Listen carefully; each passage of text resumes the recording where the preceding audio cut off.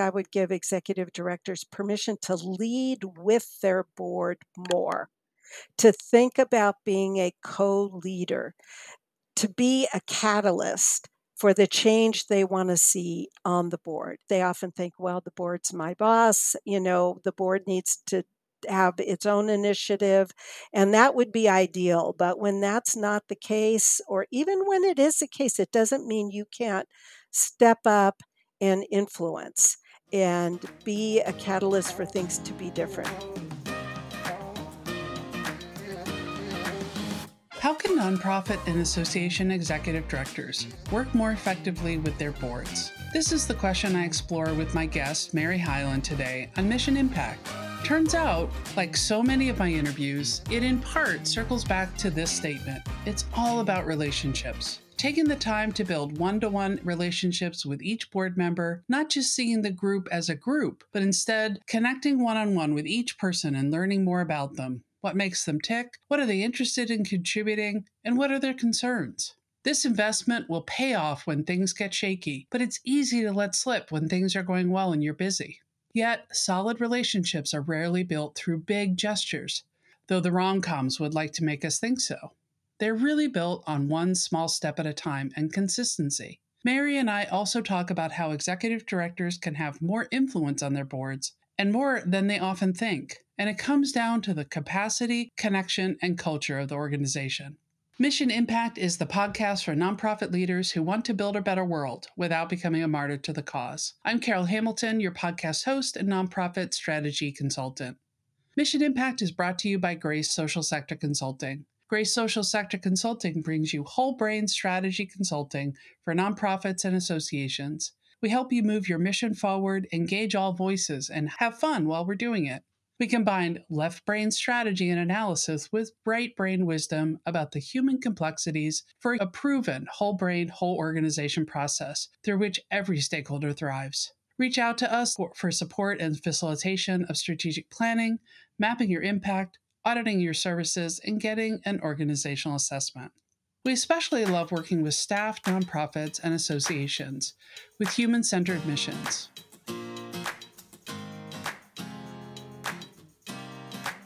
Welcome, Mary. Welcome to Mission Impact. Thank you very much, Carol. I'm delighted to be here.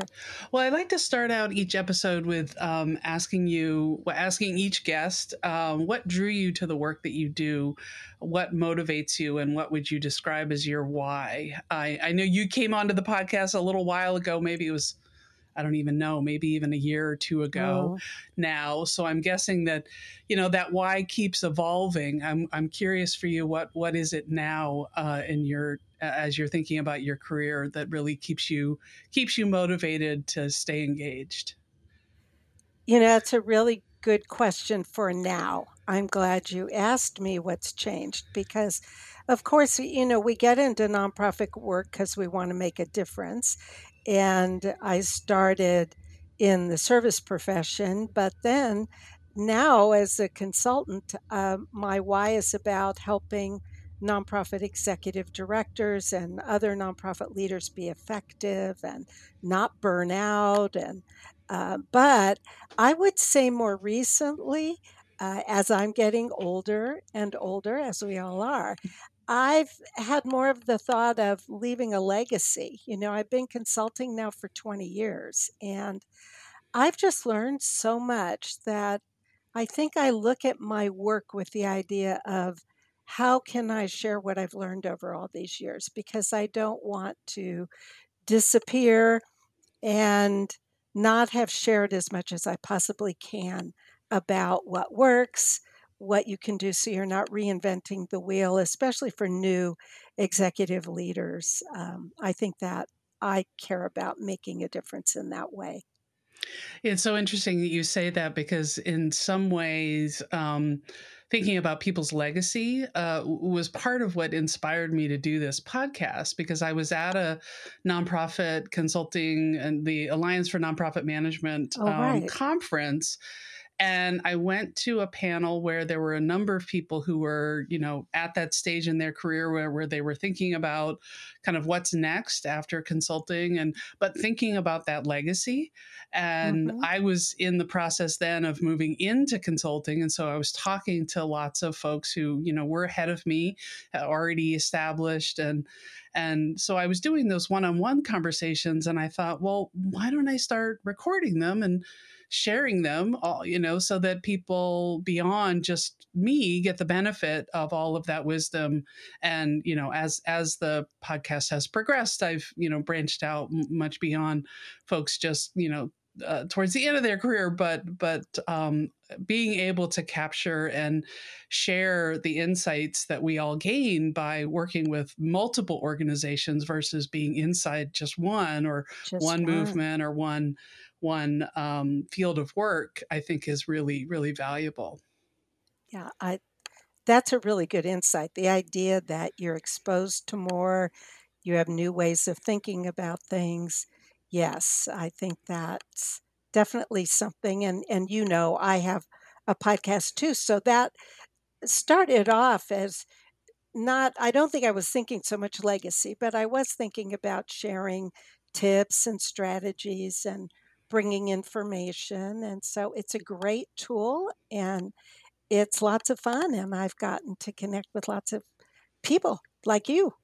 Right. I mean, it is so much fun to hear about different people's experiences, and all the things that we have a chance to observe as we work with different organizations. And I think one of the things that's valuable from that is also being able to help organizations realize that oftentimes what they're experiencing is something that's pretty common, whether it's Yes. um, you know because of their stage of development as an organization, where they are in kind of the life cycle of organizations, or the typical things that come up between executive directors and boards, and being able to see those commonalities and be able to share with the group, what you're experiencing is totally normal. There's nothing particularly Yes. wrong with you. It's Yeah. just, tends to happen when you're going through XYZ transition, or whatever it might be. Right. And a couple of years ago, you wrote Love Your Board, the Executive Director's Guide to Discovering the Sources of Nonprofit Board Troubles and What to Do About Them. And so I'm curious, from your point of view, what are some of the primary sources of trouble for executive directors when they're working with their boards? Well, actually, the book talks about the three categories that all Okay. these troubles fall in. And I had been doing research and lots of experience, and it finally dawned on me that if you could pay attention to these three things, that you could figure out how to make a difference with whatever the challenges are you're having with your board. And the three things are capacity, connection, and culture. And capacity is where my experience is most executives start. I used to get these calls, um, and I still do actually, just come teach my board what their job is. They don't get their roles and responsibilities. This is something that all of us who are consulting in the sector hear. And even when I was an executive, I heard this all the time. So this is very common. This is, I think, the low hanging fruit. This is where people go first, thinking that there's something that people don't understand or they don't know. And in some cases, that can be true. I mean, capacity has, well, all of these things have two dimensions. They have a process dimension and a people dimension. So maybe you don't have the right people on the board, or maybe the board's processes are just not good enough, or you don't have them at all. That can be a capacity issue. But then, if that's not really making the difference for you, trying to intervene at that level, the next level is the connection level. And you don't have to start with capacity, but you need to think about connection. And connection is all about the relationships. And we all know whenever you have a group coming together to do work in an organization together, whether it's a board or a work group, you have issues sometimes around the relationships. Are you an effective team coming together? as a board? Or, are there issues there? Maybe it's not that you have conflict, but maybe you just don't have any connection. You're just not gelling as a group. You come together maybe every other month for a meeting, you take care of business, and then you go home. That's not really a connection. So we know that effective boards are effective teams, and there's a lot of implications about that in terms of the connection dimension of your board. And of course, then there's the culture dimension. And this one is the hardest to change and shift, but it's really important to be aware of it. And I think a lot of people, when they have challenges with their board, they don't even go to the idea of, is this a cultural issue? Is this rooted in something we believe? Is it rooted in an assumption we're making as a group? Or are individual assumptions being proposed in such a way that they're dominating the conversation we're having?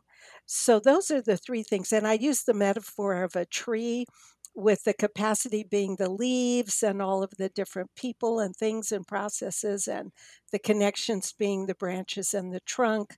And of course, the roots then being the culture of the board. So there are a lot of situations and examples, but I just found that there isn't a challenge that I hear that doesn't fit into one of those categories.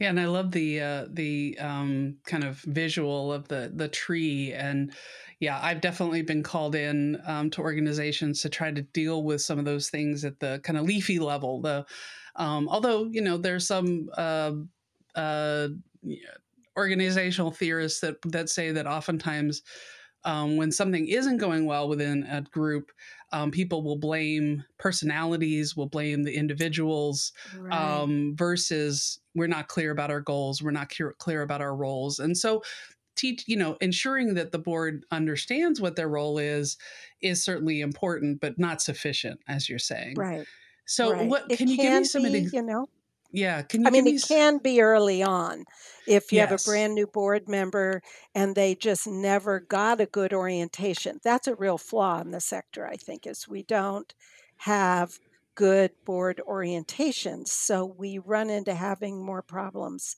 right out the gate with that. Right. So those orientations where it's an orientation not just to the organization, which I think people kind of over index on, but it's also an orientation on what is the Yes. role, what it's the, what are you stepping into, how do you need to be as a member of the board. Um, and that can be a really preventative measure so that instead of having to solve problems later, you're really making sure that people understand that, and it's probably not just a one-time thing, right? It's continuing No. to Yes. remind people of the role of the board. What are some examples of if in terms of those connections, what are some ways that executive directors can really help foster and cultivate those relationships between, them and the board, and then between the board members? Well, I think that in the first case between them and the board, of course, this is really critical. And I think that you need to be having one-on-one conversations with each board member. You need to meet with each board member, not just at the beginning when you're bringing them onto the board, but at least, and I think this is a minimum, at least once a year, you and your board chair should be meeting with every board member, evaluating how's it going, what are you getting out of this, what you need. There's so many things that you need to be asking and engaging people in to keep them engaged as a board member. So, I mean, your relationship with them is really critical in that regard. So, meeting with the board chair can help that sort of evaluative experience.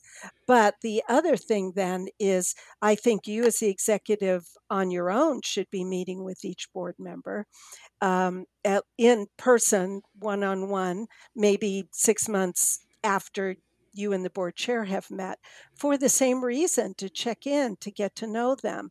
And I would be on the phone with your board members every month, mean, this is a relationship. And I think that executives, a couple of things, they don't know how much they can influence what the board is and what it becomes, and that it's okay to do it. And they also, I think, don't invest the time because they're busy. I mean, overwhelmingly busy. So if it's going okay, taking things for granted, those relationships can be a big risk.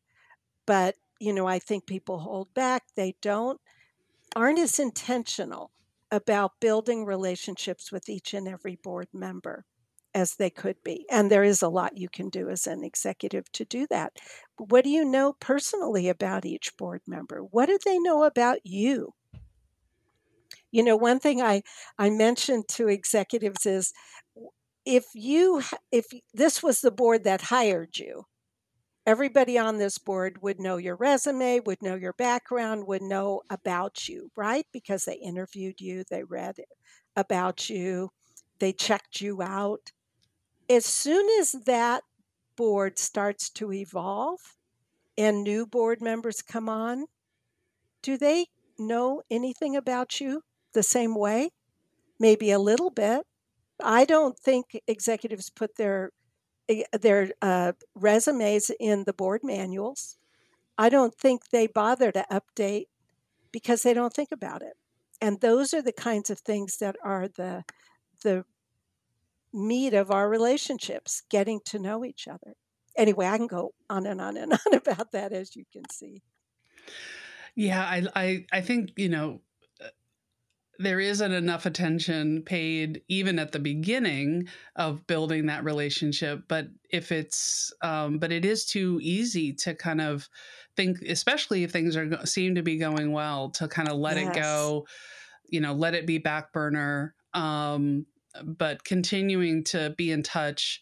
I think in terms of employees, oftentimes folks are now talking about, well, don't just do an exit interview, which is also a really useful thing to do with board members, but do a Mm-hmm. stay interview, right? So you're having those conversations periodically Yes. all the way through the experience, so that continue to get to know the person, continue to understand better how they want to contribute to the organization, help them understand your perspective and your background, all of those things. I think it is too easy with the kind of crush of the to-do list to let that slide. But then what ends up happening is that then it becomes, then there are problems that pop up, and you're having to solve a Yeah. problem Yeah. versus getting ahead of it, and building that trust, which is Right. ultimately what is needed.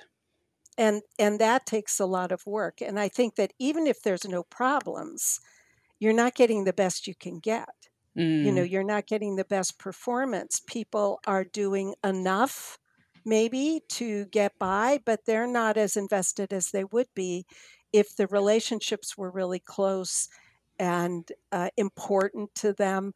You're going to spend time on what you value the most. And I think that executives, they need to kind of put the board up there at a higher level in terms of what they value in the organization and not have it just be a must do or I've got to have this or um, you're going to get the benefit of it if you invest the time in it. I really, really believe that. And I see it. I see the difference for executives that have that. yeah, and your talk about meeting with people one on one. Obviously, that's been challenging. Or if Yeah. you're serving a national organization where your board is or an international organization where they're distributed by geography. Oftentimes you can get the work done by doing it. Online via Zoom, whatnot. But I think I was just recently working with a group, and their first meeting in person as a board, after 3 years, and some of them had come onto the Yes. board and not met each other in person until this past this month.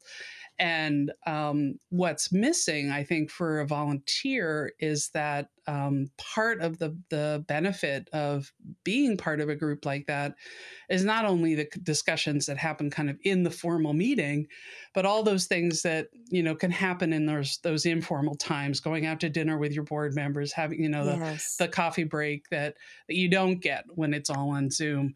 And I mean, I'm a great proponent of working online because it can be very effective and efficient.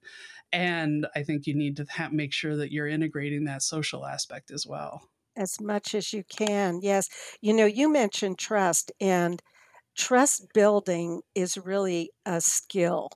It's something that years ago I took for granted until I did my doctoral research and I was interviewing board chairs and their executive directors.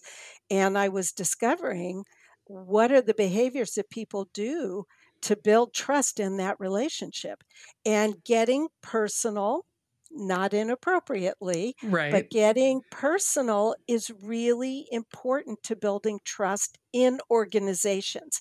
It's not that you've just got to keep everything professional and not talk about yourself or your interests or inquire about other people. Part of being intentional about building effective relationships is about being intentional about making time to get to know each other on a personal level. And that's a really critical thing to build trust. If you don't get into a relationship that involves some of that personal sharing and knowledge about each other and doing things based on that knowledge, you're not going to have as strong a trust as you could. It just isn't going to happen. And it makes a huge difference when it does. Yeah, you're only getting part of that person. Mm-hmm. The one that's Mm-hmm. showing up with the virtual suit or whatever it might Yeah, be. that's a good way to put it. Yeah. Yeah. That you're only getting part of them. What are some of the Yeah. things that are those kind of hidden things, or you talked about beliefs, or that really impact the culture of a board that executive directors can be more intentional about? Well, the ones I see most often have to do with, well, so there's the big one. One of the big ones, which I know you're doing work around, is the DEI issues. Is what are the assumptions we make about each other based on the color of our skin, our backgrounds, and those kinds of things. But beyond that, some that people may not think about as readily are assumptions about recruiting. I have people say we can't find the people we need and want. And if they're trying to be diverse, well, we just can't find people. Um, these are assumptions. And so when I've worked with people in the past, and what I teach in my course about board recruitment success, how to get it, is the very first thing you need to tackle is mindset. And what you need to do, and I'm not sure everybody who takes the course, or it's an online course, actually does this work, because it's a little woo woo and it really is not necessarily comfortable. But I'm just going to say it, that this is, you have to do this. And it isn't just about recruiting, it's about other things. And that is, you've got to ask yourselves, what do I believe about this? What comes up for me when I think about recruiting new board members? What's coming up? How am I feeling? Am I comfortable? I mean, fundraising is a big one. I think we all know people aren't comfortable with that, but recruiting, it can be a little more subtle, where people say, well, we've tried everybody, we just don't know anybody. And this is one of the assumptions that really gets in the way, is that board members think they have to know people to recruit them. And that's not true. And so when you can just brainstorm and say, what are we all thinking? Put it up on an easel sheet on a board, and then test it. Look at it and say, is this true? Mm. Is this, maybe it was true before, but is it true now? Is it always true? Where's the evidence it's true? Take the time to go through and look at what you're thinking, and see whether you could suspend it. Just suspend it for a little while and say, what if it wasn't true? what would the other side of this statement be? What would the affirmation, if you will, be that we can say every day? And I tell them, you need to do this every day. Today I'm going to find the board members we need and want, or there are lots of people out there that would love to serve on our board, and or we're going to find the person in this special community that's important to us because we want their perspective. Changing the way you're thinking and the way you're talking about it to yourselves, to each other, it makes a difference. I see it. It does. So I just have to take my word for it, I guess.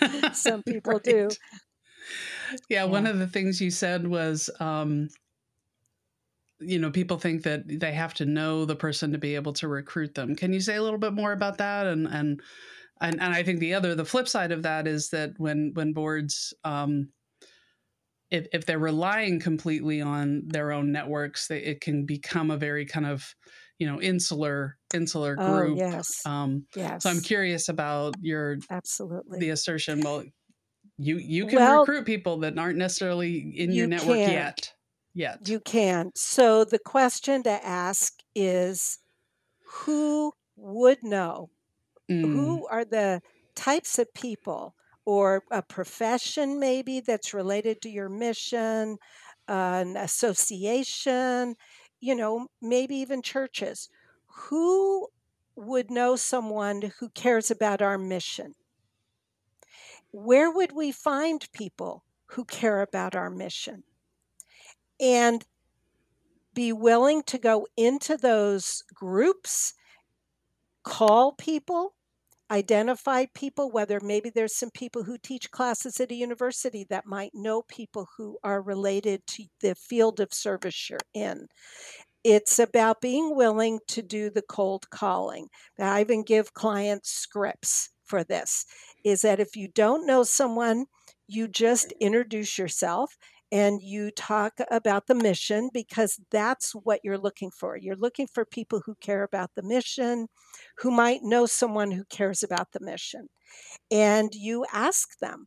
And if they don't aren't the one, then you say, "Do you know someone?" So it's that consistent networking, being persistent, and it works. I tested this with 10 nonprofits in the real world, not just people who took the online course. This was before I created the course, and every single one of those nonprofits found people that met the criteria they were looking for. It because they got past this fear of talking to people they didn't know, reaching out to people. People want to help. This isn't about you asking for something for yourself. This is about you asking for a cause in the community. And, people are receptive to that. It's hard to get past it. It's not necessarily comfortable, but that's the challenge, and it can work. I know it works. And I think being ready, willing to hear no, no, not right now, but then not letting that be, oh well, then this can't work. If I get one Right, no, right? Keep right. moving. You'll find the person. Yeah, I think another thing that I see organizations, because out of that fear, kind of defaulting to is, let's do a big blast email or notice, and it's the, if you ask everybody on your board, why did they get involved with this organization, chances are, they were asked by somebody to step up. That's right. That's right. And when you're talking about a mission, you're talking about an emotional connection.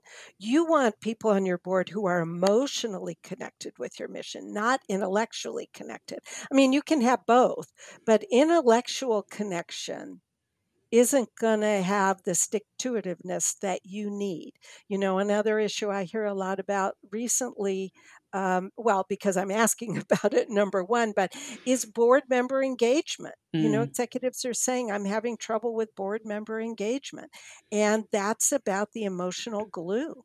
And that goes Are they back to what you were connected? saying in terms of, checking in with people one on one, not just having it be a group Absolutely. experience, getting to know what's going on with them.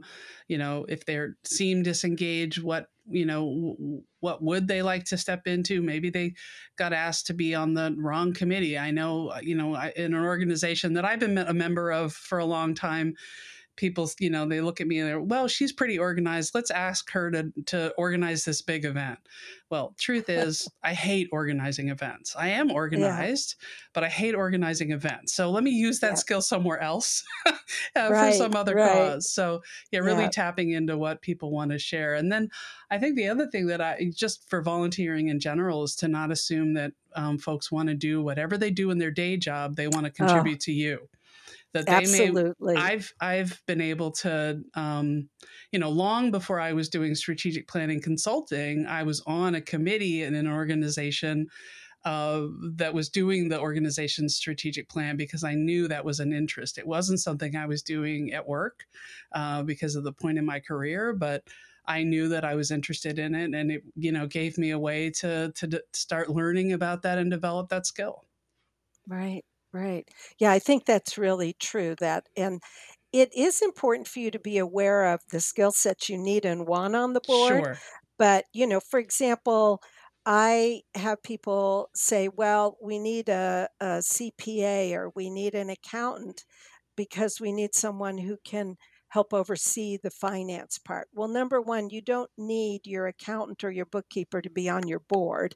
You may have staff with those skills.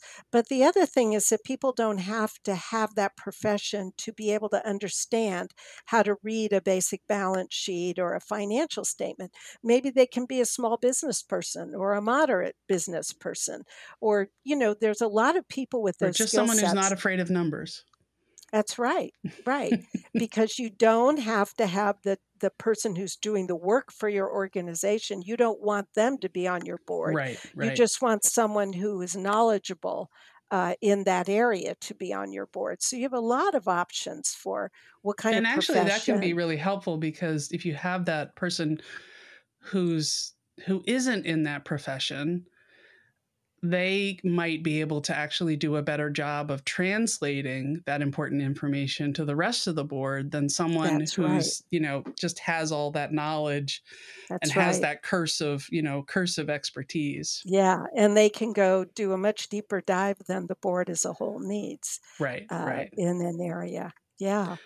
So on each episode, I ask the guest, what permission slip would you give to nonprofit leaders, or what would you invite them to consider to avoid being a martyr to the cause, and as they work towards cultivating a healthier organizational culture? So, what permission slip or invitation would you give? Well, lately I've been thinking a lot about this. I think that I would give, and I started this thinking when I was doing my book a couple of years ago, is that I think I would give executive directors permission to lead with their board Mm, more, to think about being a co-leader, to be a catalyst for the change they want to see on the board. I mean, I've built a consulting profession, uh, coming in and fulfilling that role to some extent. The third party person can come in and be the catalyst for change and nudge the board. But I think executive directors can be that. And I think that they often think, well, the board's my boss. The board needs to have its own initiative, and that would be ideal. But when that's not the case, or even when it is the case, it doesn't mean you can't step up and influence and be a catalyst for things to be different. So I would encourage executives to take permission to be more proactive with boards in what they need them to become and to help make that happen. And there are ways to do that without getting in trouble. So, right, and really be in partnership. So, where can people find you and be in touch? oh, well, they can certainly find me at my website is hilandconsulting.org. That's Hiland consulting.org. But you could email me at mary at hilandconsulting.org. I am on LinkedIn. People can connect with me that way. And of course, you can also listen to my podcast, we have episodes with Carol, inspired nonprofit leadership, but there's just that's the best way, really, would be if you want to talk to me directly, is to email me, mary@highlandconsulting.org, or check out, or you can go to talkwithmary.com if that's easier to remember, and that takes you to my calendar and you can set up a time to chat. Awesome, thank you. Well, we'll put all those links in the show notes so you can find them. And Mary, thanks so much for coming on Mission Impact. Oh, you are welcome. It was great to have this conversation with you, Carol. Thanks so much for having me. Thank you for listening to this episode. I really appreciate the time you spend with me and my guests. You can find out how to connect with Mary, her bio, the full transcript of our conversation, as well as any links and resources mentioned during the show in the show notes at missionimpactpodcast.com/show notes. I want to thank Isabel Strauss-Riggs for her support in editing and production, as well as Cindy Rivera-Grazer of 100 Ninjas for her production support.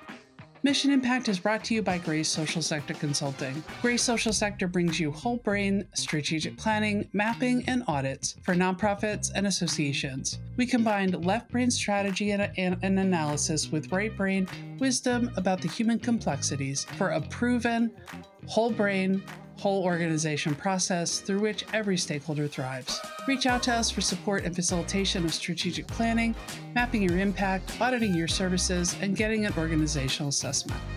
Please take a minute to rate and review Mission Impact on Apple Podcasts or wherever you listen to podcasts. It definitely helps other people find the podcast, and we appreciate it.